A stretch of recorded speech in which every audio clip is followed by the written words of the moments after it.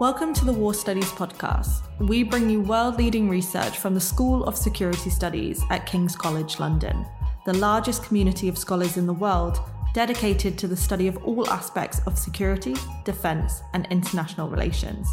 We explore the complex realm of conflict because the study of war is fundamental to understanding the world we live in and the world we want to live in.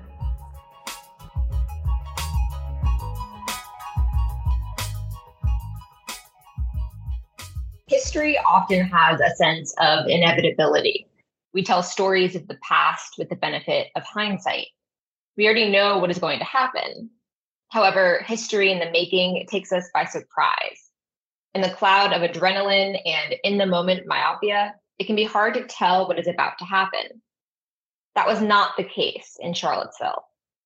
Many knew what was coming, people of color especially. Activists, progressive clergy, and private citizens repeatedly warned local lawmakers, police, and University of Virginia leadership that extreme violence would break out when the neo-Nazis and white nationalists came to town that August. They were largely ignored. The cost of this refusal to listen and the resulting lack of police response was human life. And yet we have seen this same stonewalling, whether willful or unwitting, play out over and over again in the years since, as the white supremacist threat only increased in America. The story of August 11th and 12th, 2017 in Charlottesville is the story of activists explicitly sounding the alarm on a specific credible threat and the failure of city leadership and law enforcement to protect their citizens. Hello, my name is Paula Muñoz. I'm a communications officer at the School of Security Studies at King's College London. Today, I'm honored to be joined by a very special guest, Nora Neus, an Emmy-nominated producer, writer, and freelance journalist who studied for a master in the Department of War Studies a few years ago. She just read for us an extract of her latest book, 24 Hours in Charlottesville, which delves into white nationalist riots based on the tumultuous events of the 11th and 12th of August 2017. So in this podcast episode, we will talk about the book and also about Nora's career, which intersects journalism, research, and conflict. Your latest book was published in May this year, and it offers a comprehensive oral history of a significant moment in American history. So could you tell us more about the book and what were the motivations for writing it? So the book is really the story of the white supremacist riot in Charlottesville back in August of 2017. And I had been in college in Charlottesville, this kind of small bucolic town in Virginia, just south of Washington, D.C. And I lived there after graduation. I became a local news reporter. And one of the big stories that I covered at that time was this question about Confederate statues. So after the U.S. Civil War, there were these Confederate statues put in of essentially the losers. And they were mostly installed not right after the war, but decades later as really a way of intimidating and subjugating Black Americans. And so there's been a big national debate about whether these statues should come down. And a lot of that early conversation started to get the attention of these national white supremacist groups. And very soon it became clear that it wasn't really about the statues. The statues were kind of the impetus, but these groups were really coming to fight against what they see as white people losing control of America. And as these groups started to put Charlottesville in their sight, we knew this was coming. I was a local journalist, and a woman named Heather Heyer was killed, a counter-protester. And in the years since, it has felt like we've lost a little bit of an understanding of what happened in Charlottesville and what that larger context was. So the book really was an attempt to fully elucidate the context around Charlottesville, as well as what actually happened, and doing that by telling the story and the voices of the people who were there.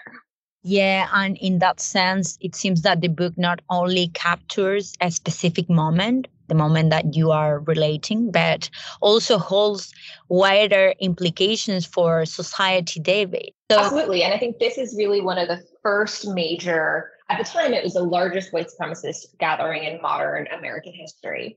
But there is a direct line between August 12th in Charlottesville and January 6th, the insurrection on the US Capitol. And some of the same people were even there. yeah, and could you discuss how the book fits into the larger debate that is happening maybe today in US and worldwide around issues such as white nationalism, activism, and even confronting hate? Absolutely. I think the book really fits into that larger conversation because it tells the story from the perspective of the activists and even Antifa members who often get a bad name from some of their more militant tactics, but who really were the people trying to keep Charlottesville safe. It was these activists had the intelligence and had the ability to actually stand up and combat hate. Kind of unique things about my book is the access that I had to these activists, but also this idea that the activists knew what was going to happen and were unable to get people in power to stop it. Well, considering also that resilience of anti-racist activists is a central theme here in this book, what insights did you gain from the people you interviewed? And how do you think their stories could impact maybe other people and other stories and narratives around these topics? A lot of the anti-racist activists were the ones doing the best intelligence gathering. There was this whole network of activists who were infiltrating Discord groups and DMs and planning groups, email listservs.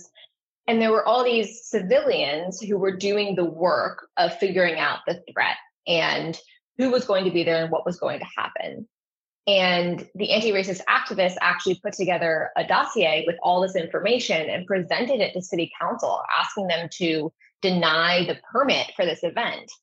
And the city council said no. There were some legal questions about freedom of speech, but at the end of the day, they were presented with information showing that this was going to be violent and chose not to do anything about it on the front end. Yeah.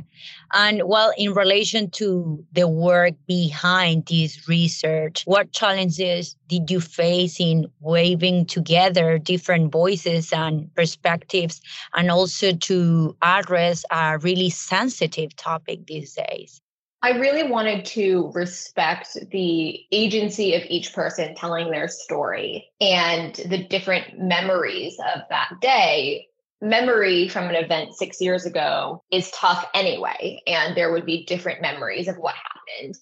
But also memory during a traumatic event often has gaps and things missing. And so when different people had different accounts of what happened, it was hard, but I think important to do my own set of investigation and fact checking and make sure that whatever I was publishing in the book still fit with the actual pattern of facts. Now, sometimes that's not possible and different people remember different, interpersonal reactions different ways. And in those cases, I put both versions in the book. And so everything within the book is woven together in a way I think walks the line pretty well between respecting everyone's individual memories, but also the facts of the day. Well, what messages or experiences you aim to convey to readers in relation to that experiences and the topics that the book highlights? Everything in the book really relies on storytelling and with the information that people had at the time. Ultimately, I think the book is very immersive, that people can really experience the events of the 24 hours alongside the characters. Why do you think it's important to address or to write about these kind of stories in relation to what is happening worldwide and the US, Europe, even in Latin America in relation to that? Why do you think it's important to discuss about this and to make everything more visible? White supremacy and hate groups and kind of the alt-right movement thrives in secrecy and in dark places. And being able to bring this topic out into the light and have deeper conversations about what these people really stand for and what they're willing to do in terms of violence is important to understand the full brunt of the threat. This is a very, very serious threat that needs to be understood as such. Yes, and as an author and also as a journalist, what are your main conclusions about this? I mean, how do you see this? Maybe as a research project or maybe as a research topic that academia has to consider? From a process perspective, I think way more attention for both scholars and folks in the academy, researchers, journalists, must be put on the activists who are fighting back.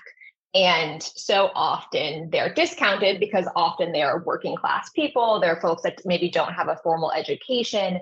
They're often queer, people of color, folks with other marginalized identities. And they tend to be discounted by scholars, by mainstream journalists. And they are the people who are doing the most work to confront hate and fascism and the rising creep of fascism across all aspects of our society and our world. And so way more attention needs to be given to those groups and using them as a resource. They're doing incredible work, honestly, that the government's not doing to prevent this threat. Yeah, and how do you think that we could promote more actions against this? Because, of course, in your book is reflect as a problem embedded in our society. And of course, as a problem which is embedded in our society is difficult to break like the structure. So how do you see like a possible solution? I think we need to listen to citizens and listen to people who are raising the alarm on these threats. Sometimes there's an inclination to say, well, it's not going to be that bad, or, oh, these people are overblowing the threat, or, it's not fascism, it's just politics that you disagree with. And in a lot of cases, it's that underplaying of the threat that becomes part of the problem and enables these groups to grow. And we have to be honest and serious about the threat of fascism and hate in our world. Yes. And in relation to your experience writing this book, what was the most important challenge that you encountered addressing this topic and talking to people related to this, not only activists, but maybe people who are part of the movement of the white nationalism? So one of the decisions that I made was to not speak to white nationalists. And this is kind of known as this idea of platforming, so that you don't want to platform members of a hate group. If you do interviews with white nationalists for a book project like this, they often are excited. They're often happy to be asked. It makes them feel important. And then they can use the final product to accomplish their own goals. So for propaganda, for legitimacy. And so the book fully tells the story of what happened in Charlottesville, and it even uses quotes from white supremacists and neo-Nazis, but things that they've said in other contexts or things that they've said in other interviews, things they've said on camera that were caught on the day of, flyers and written material. And I think it's something that as media, we have to think about too, this idea of platforming neo-Nazis and fascists. And I would say not maybe, but we definitely don't need to platform them and give them as much of a voice to spread what is their hateful ideology. Yeah, it's a really good point. And have you received any comment or feedback from people related to the movement? Not white nationalists or neo-Nazis. There probably is some discussion about it on some of their own social media and channels that I don't have any interest in reading.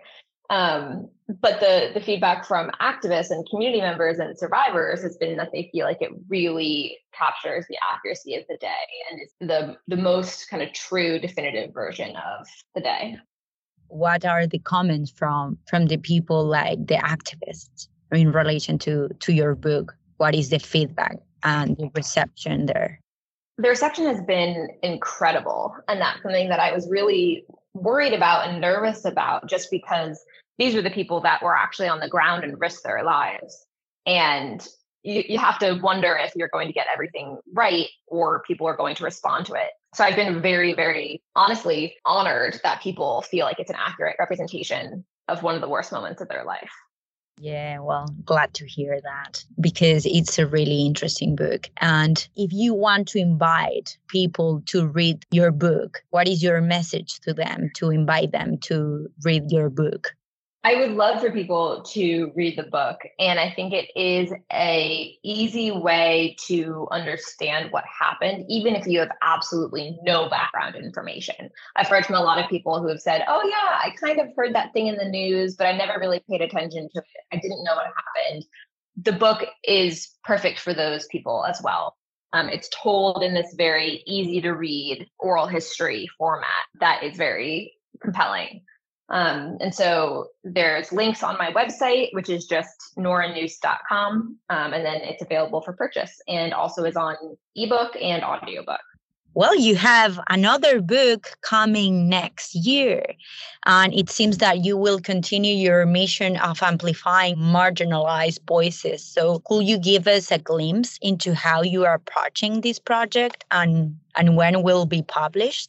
Sure. So I have another book coming out next year that on the surface is very different. It's actually a young adult graphic novel, and it's historical fiction based in 1888 and follows the real life story of an undercover reporter who was a young girl, 17, who infiltrated New York City's garment factories where there was a lot of child labor. And she exposed the child labor and exposed the whole kind of corrupt factory industry in New York at the turn of the century. And it started off as a project, after my first book was about Syria and the conflict in Syria.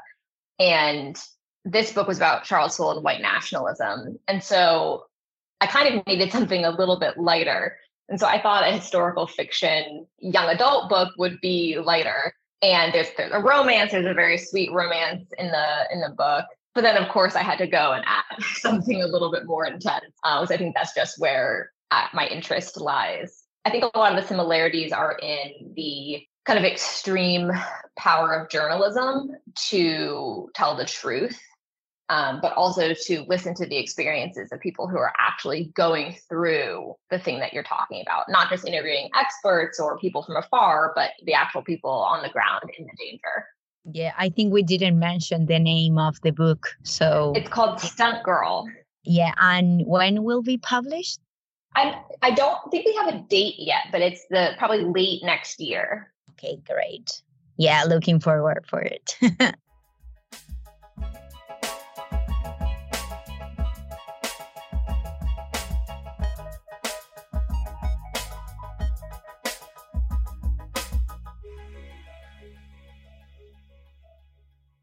From local news to CNN, and now as an independent journalist and author, your career trajectory is truly inspiring. So could you reflect on the moments or experiences that influenced you to transition from producing to writing and reporting, and how these roles complement each other?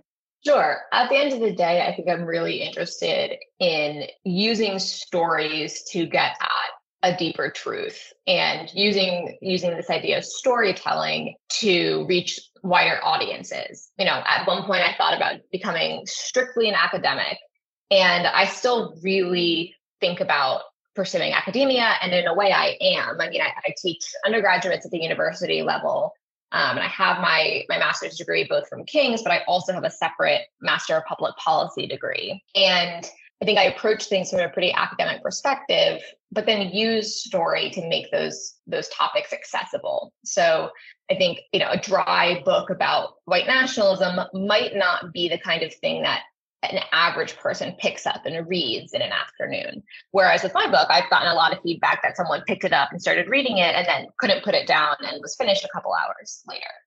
I think the same goes for my first book about Syria, which is aimed toward children. It's a children's book, but deals with some very serious topics. And I've had adults tell me, and parents especially, that they read the book with their kid, but then they actually, for the first time, understood what actually was happening in the Syrian civil war.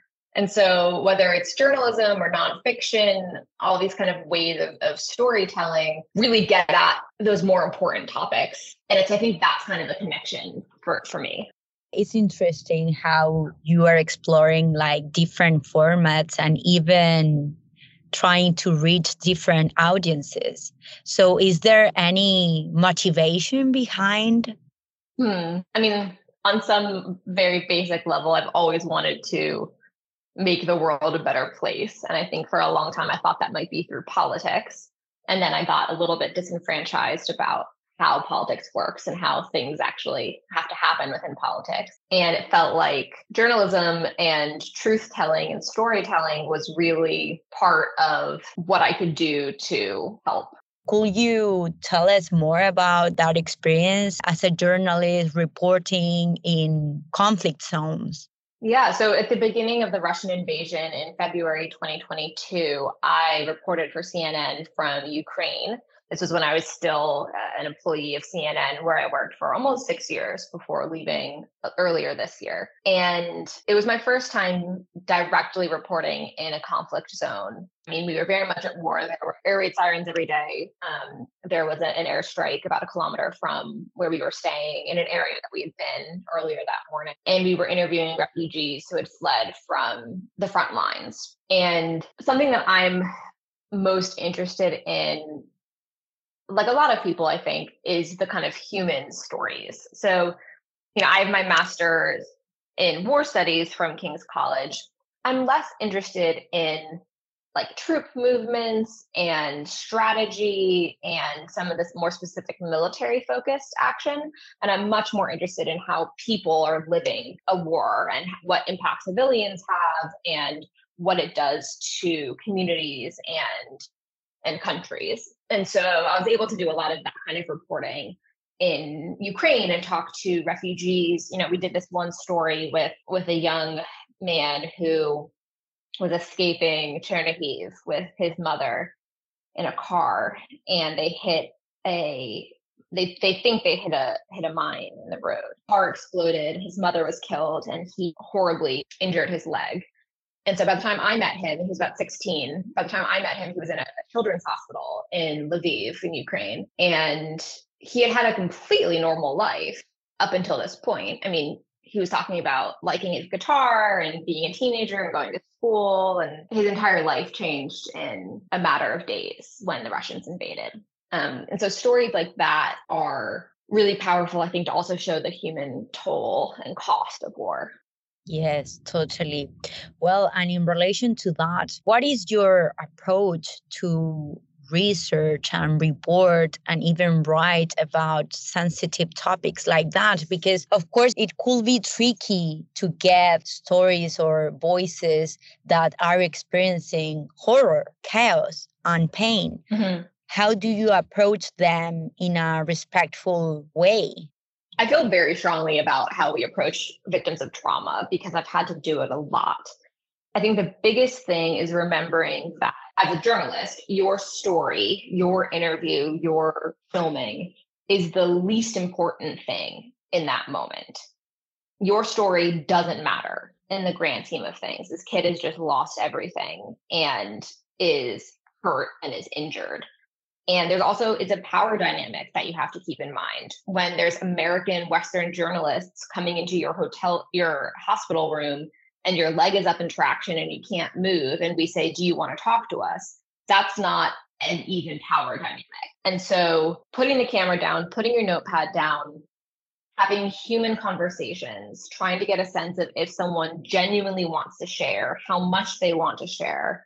I do a lot of my interviews and I say, at the beginning, if I met you at a party, I would never ask these questions. I'm going to ask you some weird and personal questions because I'm a journalist and this is an interview. Any of them you can choose not to answer. And I don't do that with politicians. With politicians, they have to answer the questions that I ask them. But Right. For a regular person, they have the power. And I say always, you can stop at any time. Just because you agree to this interview in the beginning doesn't mean that you can't change your mind in the middle. And just trying to make sure that they understand that they have the full power and agency in how they're telling the story.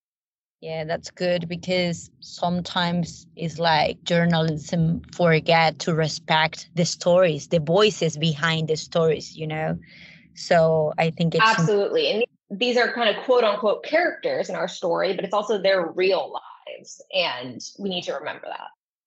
Yeah, totally. I agree. So could you speak more about your process of immersing yourself in these experiences on different subjects and adapting your storytelling style to communicate their complexities to different audiences? Sure. I think immersing yourself as much as possible in communities and with folks on just like a human level is really important, while also remembering that you will always be an outsider. And there is something very different. Like my experience in Ukraine, the early weeks of the war was similar in a lot of ways to Ukrainians' experiences, but also extremely different. I, would go to the grocery store in Ukraine and there was basically no food left on the shelves. There were a lot of candy left, which I love candy. So I bought a bunch of like Ukrainian candy, but there was no bread, no milk. There was nothing really to eat left on the shelves. And there were Ukrainian grandmothers, especially in this one store I was in, who were trying to figure out, what they were literally going to eat that night.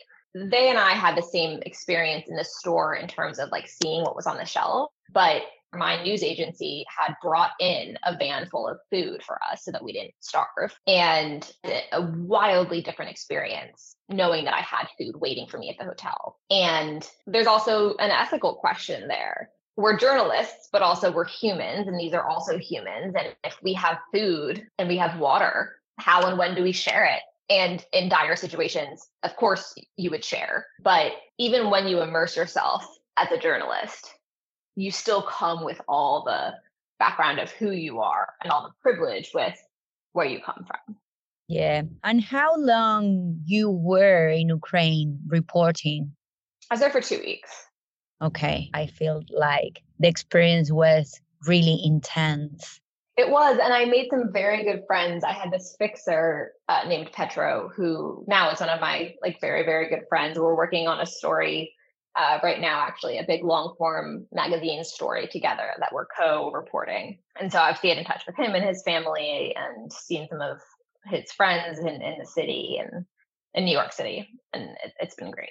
Good. That's nice. Considering the current media landscape, we have to say that it's often criticized for sensationalism, especially for covering topics like the war in Ukraine and also, for example, the Syrian civil war. How do you maintain a balance? And what is your perspective about this sensationalism? I think we have to be very careful to maintain trust in our media. And unfortunately, a lot of modern journalism has not done anything to engender that trust. There is a lot of sensationalism, and there is a lot of kind of view from the mainstream, this idea that the status quo is neutral or the status quo is objective. Whereas for so many people, the status quo, the way that their life is going right now is incredibly painful, and they don't have the resources, and they are caught up in larger forces beyond themselves that make their lives incredibly difficult. And so sensationalism, I think, is absolutely a problem, but I think another problem is almost the opposite, which is the kind of, well, this is all normal in the course of a society, and it's normal that we have some people who are extremely poor and can't feed themselves. Whereas I think we kind of need to be a little bit more honest about the problems in our society and not taking everything for granted. True. And have you ever experienced a situation where do you feel like the media where you work, like a television or a magazine, shape in a wrong way the focus of a story that you want to approach? Sometimes, of course, the media is dominated by economic power and political interest, especially when you are talking about the war. So, yeah, I would like to know if you have ever experienced something like that. I didn't feel that way really at all in Ukraine and with the war. Although I think what's interesting is now we've largely stopped covering the war in Ukraine as an American media landscape as much as we were. I mean, it was back to back in the beginning, and the war is still very much ongoing, and people are still dying every day. I know people on the front lines still today. We treat it as just this background thing that's going on now. And I think part of that is economic pressure. It's not new anymore. It's not exciting anymore. And I'm kind of using that in quotes. It's not going to sell advertising the same way. It's not going to rate the same way. But that doesn't mean that it's not incredibly important to cover. The same is true in Syria. I mean, the war in Syria has been going on for over 10 years and is still devastating to so many families and communities, and people are still dying, and the Assad regime is still in power. And we barely ever cover the Syrian war at this point because it's just become commonplace. Yeah, more bombs in Idlib, like what's new? And that's really dangerous too, because the complacency and letting stories go unreported is really dangerous and hurtful. Yes, I agree. And while considering that journalism is also undergoing rapid changes to technology and evolving media landscape, what trends or developments do you anticipate in journalism and the media? Ooh, that's a big question. From a positive perspective, I do think we're beginning to have conversations in journalism about the ethics of using people's stories without, giving them power or agency and telling their story. I think there's a lot more conversation about how we're taking care of victims and survivors, what kind of questions we're asking them, letting them have a little bit more agency in the ways those stories are told. I think we're starting to have a much greater diversity of this in the media, and also increases the quality of our reporting. I think I am hopeful about this next generation of journalists who are coming into the field, having seen some of the devastating impacts of the breakdown of media and of crying fake news. Yes, and in that regard, do you have any advice for people who wants to pursue a career in journalism, or maybe do something in relation to media or writing and discussing about sensitive topics like the war or conflict zones and so on? Mm-hmm. One of my biggest pieces of advice always for aspiring journalists and for journalism students is to study something else and get life experience in this world around us. I think sometimes we have a problem when, especially young people, are very well trained in the skills of journalism, but may not know a whole lot about history and politics and this larger context that we're operating within. My master's in war studies, some people didn't understand why I was doing it and why I was going to King's and why I would put time and energy into this. But my years in the program enormously helped me to understand the world around me and understand the context for the war in Ukraine, for example. I had a whole class on post-Soviet nation building and post-Soviet conflict. And all of that knowledge and information and academic knowledge really informed my reporting. So if there was a student listening, I would say take classes in other subjects, learn more about the world, get life experiences. I think in some cases working, I have a lot of students saying, well, like if I don't have an internship at a prestigious newspaper or channel, in college, will I be able to do this for a living? And I would say, I think in some cases, it's even more valuable for you to go and work. And I mean, if you work at a supermarket and talk to different people every day and observe, those skills are incredibly powerful, and you learn a little bit about how the world works. And so not necessarily pigeonholing yourself straight into journalism from the beginning can be really powerful. My fun fact is that I've never taken a journalism class. journalist by practice, I have to say. Exactly. Yeah. And well, in that role as a journalist and even as a writer, what kind of impact do you hope to leave on your readers and audiences through your reporting and writing? On some fundamental level, I hope people understand that there are people living very different lives than them, and to appreciate what we do have, to understand that there's always something that we can do. I think it's easy for us to say government will take care of it or the leaders will take care of it. And I think a big part of growing up just personally has been realizing like there's no magic adult in the room who's going to fix things. Like it's just us. And we all have to work together to figure out how to make this world a little bit more hospitable. Totally. And final question. Well, there are people that think that journalism is a tool to empower citizens, while other people think that it's just a tool to sell stories in relation to economic and political intentions. So what do you think? What is your opinion about it? I think journalism is one of the most critical tools for enabling democracy and enabling flourishing. But it has to be responsible journalism that tells the truth, that tells the most true version of a story, that includes different voices and represents marginalized communities and gives context and history. And sometimes journalism done by political organs or by individual groups is actually very good journalism. You can look at history and look at early abolitionist newspapers in the United States. These were written by people of color, Black Americans, advocating specifically for a political end that was the end of slavery. But that journalism was incredibly powerful and in a lot of ways accomplished that.